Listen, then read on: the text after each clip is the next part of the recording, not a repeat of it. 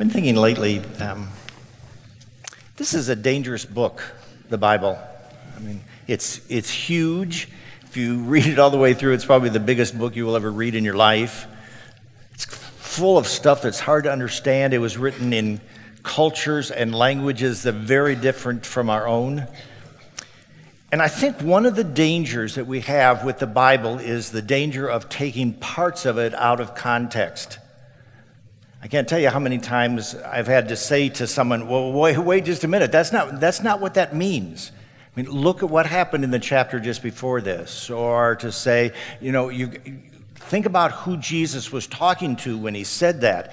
We need sometimes to be able to step back, or as our series is entitled, to zoom out, to get a larger context in order to understand specific things within the Bible. So, as you know, if you've been around these last few weeks, we are covering the entire Bible. Yes, folks, the entire Bible in 6 weeks. Where else are you going to find that?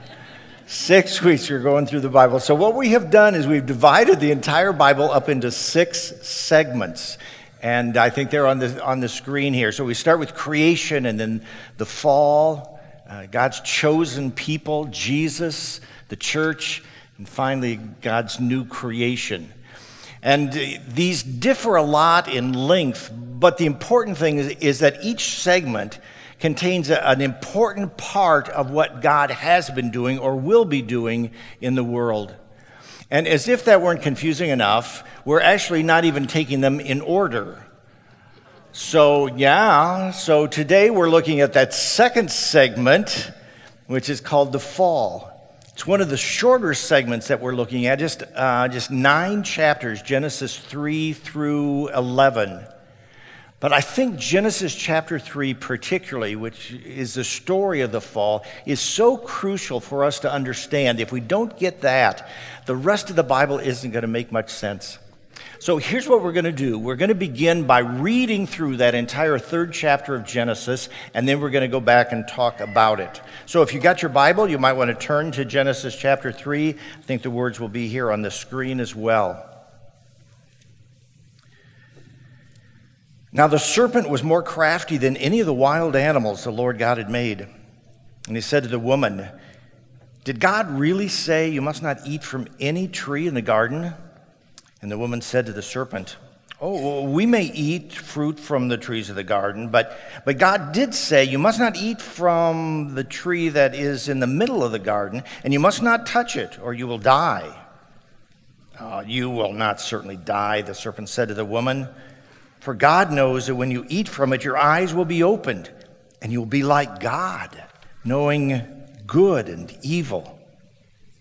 Well, when the woman saw that the fruit of the tree was good for food and pleasing to the eye and also desirable for gaining wisdom, she took some and ate it. She also gave some to her husband who was with her, and he ate it. Then the eyes of both of them were opened, and they realized that they were naked. So they sewed fig leaves together and made coverings for themselves. Then the man and his wife heard the sound of the Lord God as he was walking in the garden in the cool of the day, and they hid from the Lord God among the trees of the garden. But the Lord God called to the man, "Where are you?" And he answered, "I heard you in the garden, and I was afraid because I was naked, so I hid." And he said, "Who told you that you were naked? Have you eaten from the tree that I commanded you not to eat from?" And the man said, "Well, the woman you put here with me, she gave me some fruit from the tree and I ate it." Then the Lord God said to the woman, "What is this that you have done?" And the woman said, "The serpent deceived me and I ate." So the Lord God said to the serpent, "Because you have done this, cursed are you above all livestock and all wild animals. You will crawl on your belly and you will eat dust all the days of your life. And I will put enmity between you and the woman and between your offspring and hers.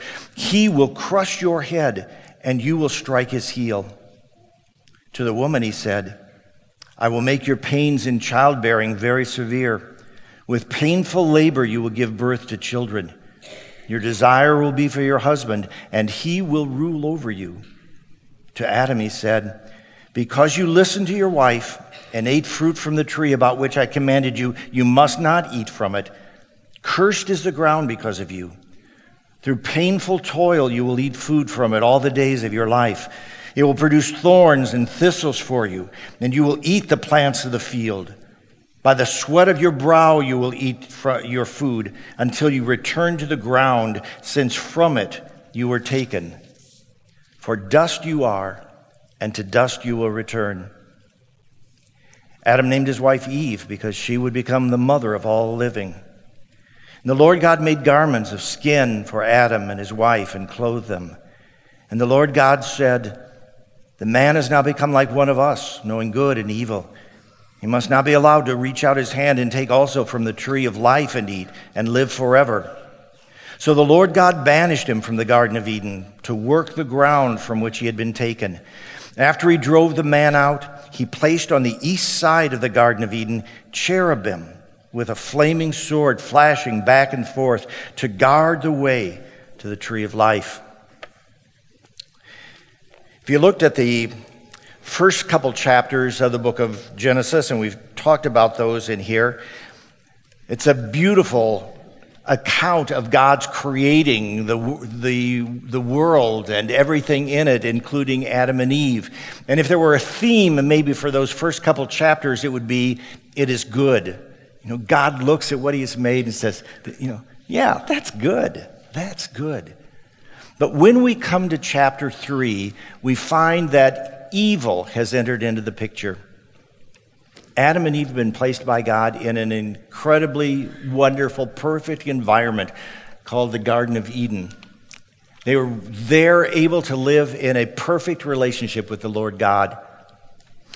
I meet with the sixth graders every year in our Sunday school program, and they give me questions about the Bible to ask. And one of the questions they asked this last time was whether or not I believed that Adam and Eve lived, like 1,000 years. And my answer to that question would be, yeah, I really do believe that those first generations of people lived long, long lives. I mean, imagine what it would be like living in a world where the water was clean and there was no pollution in the air and no mutations in our genes that affected our DNA. I think they might have lived long, long lives. God puts Adam and Eve in this garden, in this perfect environment, and then God does what I believe was a gracious thing. God gives Adam and Eve a way by which they might express their love and gratitude to God, not just through words, but through their actions. God gives Adam and Eve free choice, and he presents to them a way that they can submit to his authority and live life under his rule. He says, that tree in the middle of the garden, don't eat the fruit from that tree. Now, I think there was nothing special about that tree. I think it was just a fruit tree there in the garden. I think God could just have easily have said, okay, this big rock right here, don't sit on the rock. And every time you don't sit on the rock, you'll be saying, I love you, Lord, and I trust you, and I submit to your authority in my life. Don't eat from the tree. That's it. Every time you don't eat from it, it'll be a way for you to express to me your love and your gratitude. But what happens? We find in the third chapter now that evil has entered the garden, and it's described as a snake or a serpent that comes in to tempt Eve. So maybe the question we need to ask ourselves is, who is or what is this snake that appears in the Garden of Eden? And fortunately, the Bible gives us an answer to that question. If we go from the beginning of the Bible way to the end of the Bible, to the last book, to the book of Revelation, God identifies who this serpent is. Revelation chapter 12, verse 9 says this. Now remember, this is Jesus' disciple John. Late in his life, he's been given a vision of what's going to happen at the end of human history. And here's part of what he saw. He said, the great dragon was hurled down, that ancient serpent called the devil or Satan, who leads the whole world astray. He was hurled to the earth and his angels with him. If you go a few chapters farther in Revelation, in chapter 20, describes it this way. And I saw an angel coming down out of heaven, having the key to the abyss and holding in his hand a great chain. He seized the dragon, that ancient serpent who is the devil or Satan, and bound him for 1,000 years. God identifies the serpent. In fact, that snake maybe is a title as much as a description. It is Satan himself. Satan has entered into the Garden of Eden in order to tempt Eve and Adam. So maybe the next question we need to ask then, okay, if that is Satan, who is Satan? And so that's the next question we need to figure out. And I'm going to make some assumptions kind of based on some sort of unclear passages of Scripture. Let's back up for just a minute. You know, we live in a world, in a universe, when there's a whole lot of stuff going on that we can't experience, that we can't see or feel or touch. 80%, up to 80% of the entire universe, scientists tell us, is composed of black matter, or dark energy that we didn't even know until this generation that it even existed. Imagine 80% of the universe we didn't even know was there. We can't see it. We can't experience it. On a cosmic scale, there's all this stuff going on, that we don't even know about. Or you go down to a subatomic level. You think about something like neutrinos, these incredibly, infinitely small little massless particles. I read, and I almost can't believe it's true, that every second, 65 billion neutrinos pass through every inch of the earth. That means right now, through every inch of you, 65 billion neutrinos are streaming through you. Can you feel them? You can't, can you? I mean, they're there, they're real, they're a part of our life, but we can't experience them. We can't see them, we can't feel them. Well, in the same way, I believe that God has created a universe, a level of existence that is different from the material world in which we live. It's a spiritual world. And God has created and populated this spiritual world with spiritual beings. Remember, God himself is a spirit. And the Bible sometimes sort of identifies and describes a little bit what some of these spiritual beings are like. Seraphim or cherubim, described as having lots of wings and eyes, and just incredible descriptions of what some of these spiritual beings are like. And the spiritual beings with which we are probably most familiar are angels, right? We're pretty well aware of what angels are. And God says that when he created angels and archangels, because there seem to be levels of authority within the angels, that right at the top of that pyramid of angelic beings, there was one angel above all others. His name was Lucifer. And we hear the name Lucifer, and it sounds, scary and repugnant, because we associate it with something evil. But Lucifer was amazing. He was glorious, shining and bright and intelligent and powerful. And if we saw him, we would fall down to the ground in awe, blinded by his beauty and his majesty. The highest angel. But Lucifer chose to rebel against God. There's a passage in Isaiah where the prophet Isaiah is speaking, I think, in terms of something that was going on during Isaiah's lifetime, at the time it was being written. But I think most biblical scholars would say that passage also refers to Lucifer and to Satan. And I want to read you what Isaiah wrote. Now, as I read this, think about this in terms of how it might be describing Lucifer. How you have fallen from heaven, morning star, son of the dawn. You've been cast down to the earth. You who once laid low the nations. You said in your heart, I will ascend to the heavens. I will raise my throne above the stars of God. I will sit enthroned on the mount of assembly, on the uttermost heights of Mount Zaphon. I will ascend above the tops of the clouds. I will make myself like the Most High. But you are brought down to the realm of the dead, to the depths of the pit. And so this incredible, amazing, spiritual, angelic being rebels against God. He is cast out of heaven, and he becomes Satan, or the devil. And those angels that rebelled against him and were also cast out of heaven are called demons. And they are at work in the world today. And the same kinds of lies and falsehoods and damage that Satan tried to do to God's children, Adam and Eve in the garden, Satan is trying to do in our world today as well. Again, let me read you a couple passages of Scripture. This is written by Jesus' disciple John. He says in 1 John chapter 3, he says, the one who does what is sinful is of the devil, because the devil has been sinning from the beginning. The reason the Son of God appeared was to destroy the devil's work. Jesus, in talking to some people who were opposing his ministry, said this, you belong to your father, the devil, and you want to carry out your father's decrees. He was a murderer from the beginning, not holding to the truth, for there is no truth in him. When he lies, he speaks his native language, for he is a liar and the father of lies. And so this liar, speaking his native language, which is deceit and falsehood, begins this conversation with Eve, and he begins to ask questions and to tell half lies and falsehoods.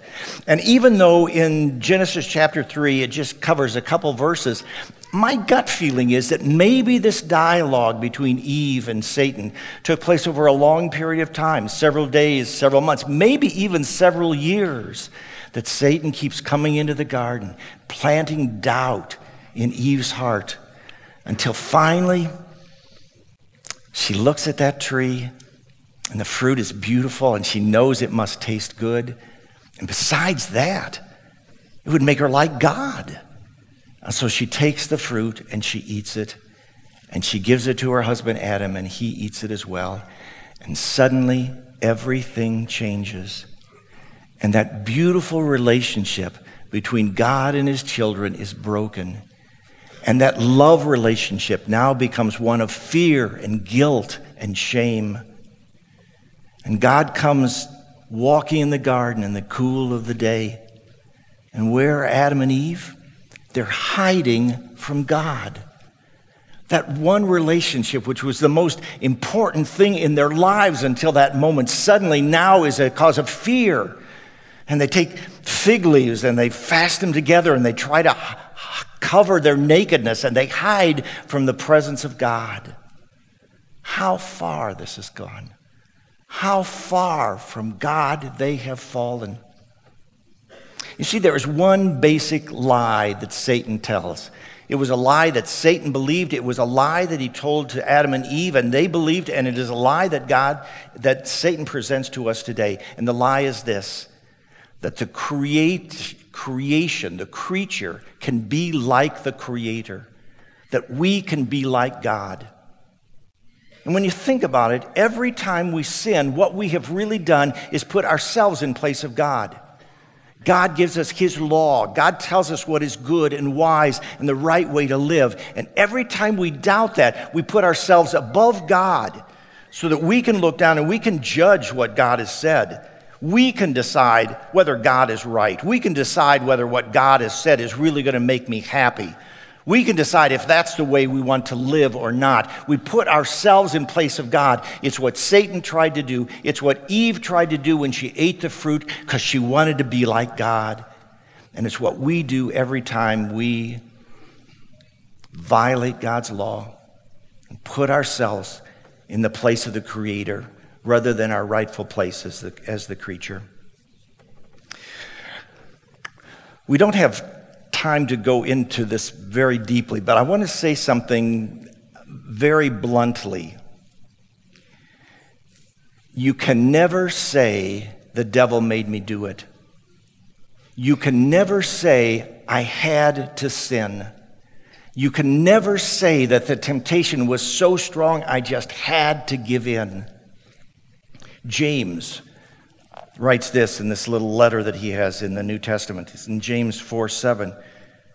He says, submit yourselves then to God. Resist the devil and he will flee from you. In that relationship with God, when we're submitting to God, we have the strength to overcome the temptation. And then 1 Corinthians 10:13, one of the most practical, important verses in the Bible. Write it down in your notes.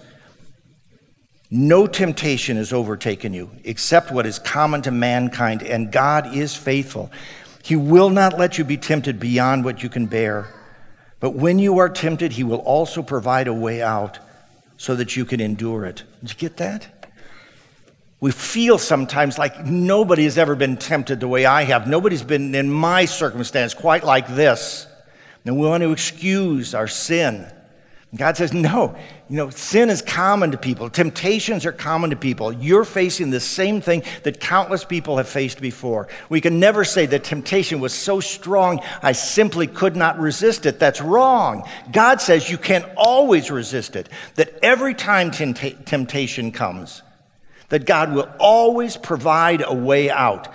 1 Corinthians 10:13, you need to write it out, put it on your mirror, or stick it in your Bible, or memorize it, because it's a key to fighting against the temptations of Satan when they come.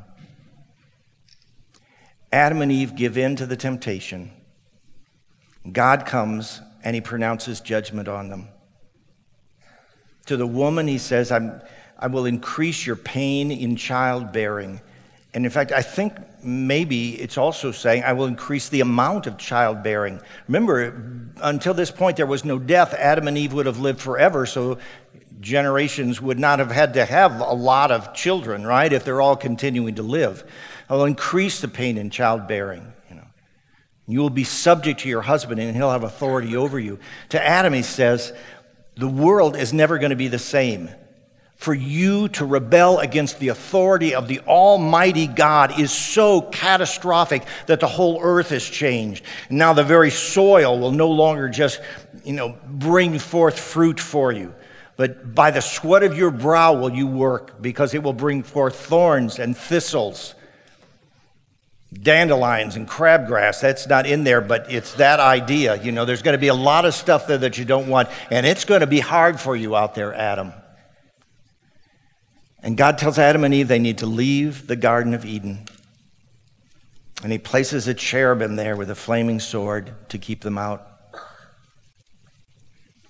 And what do we learn about God in this story? It seems like we're learning that God is a God of judgment, that God is always opposed to evil. We learn that there are always consequences to evil and sin. But I think maybe we learned something else about God that maybe is easy to miss. And let me see if I can explain it to you. One way to read this story is to look at God as this angry, wrathful God judging sin. I sort of picture him like Gandalf in Lord of the Rings, Ian McClellan with that big, deep voice of his, you shall not pass, Gandalf says. And I picture God like that. Adam, what have you done? Cursed is the ground because of you. Out, you cannot be here anymore. And this angry God. But what if we're misreading it? What if a better way to understand this story would be to see God as brokenhearted? These two children that he's made, that he loves and cares for. What if when God comes into the garden, and he already knows what Adam and Eve has done, and he knows where they are, what if God is saying, oh, Adam, what have you done? This changes everything.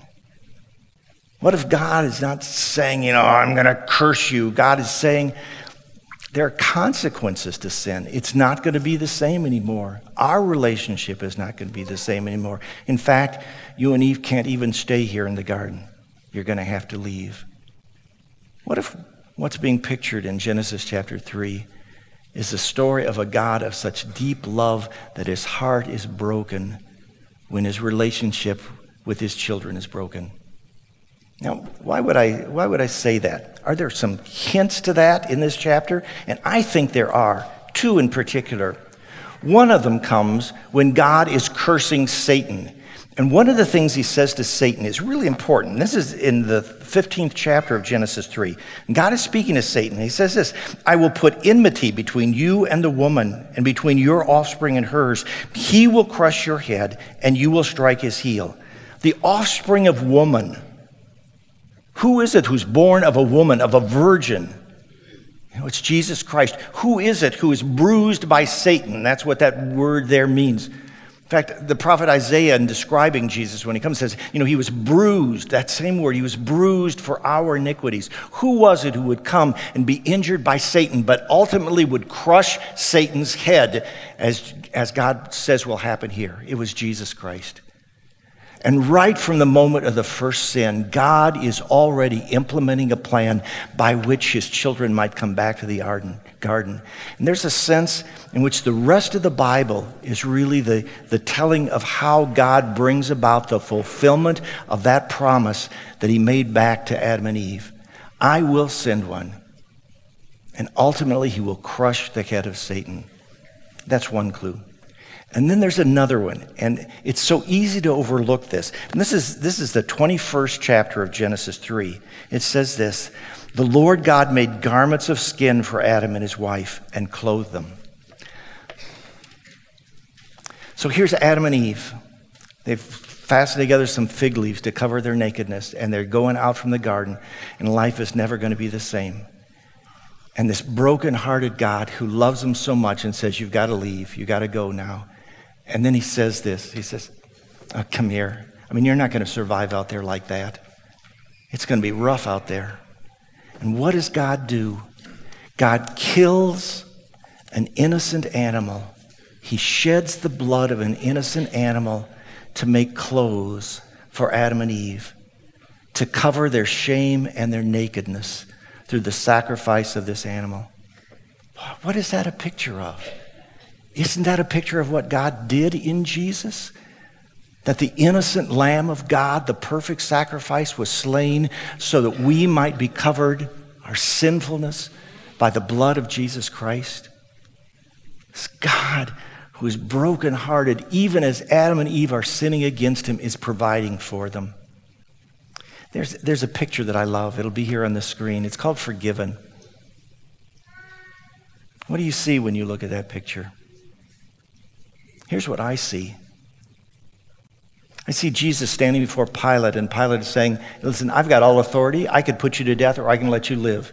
And Jesus says, you don't understand, The only authority is what's been given you by God. I have my heavenly Father. If I wanted to, I could call down thousands and thousands of angels that they would come and rescue me. Who is giving Pilate the strength, the voice to be able to say, crucify him? Who gave him the life to be able to sentence Jesus Christ to death? Who gave him that? Jesus did.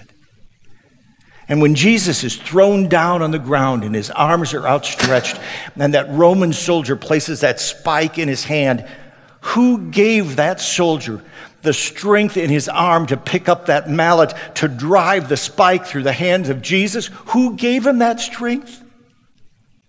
Jesus did. Jesus did. And every time you rebel against God, put yourself in his place and disregard his word and break his commandments, who is it that gives you the life and the freedom to be able to do that? It's Jesus himself. This broken-hearted God looks at us in our sin and loves us and provides for us and says, someday you'll get to come back to the garden. Let's pray.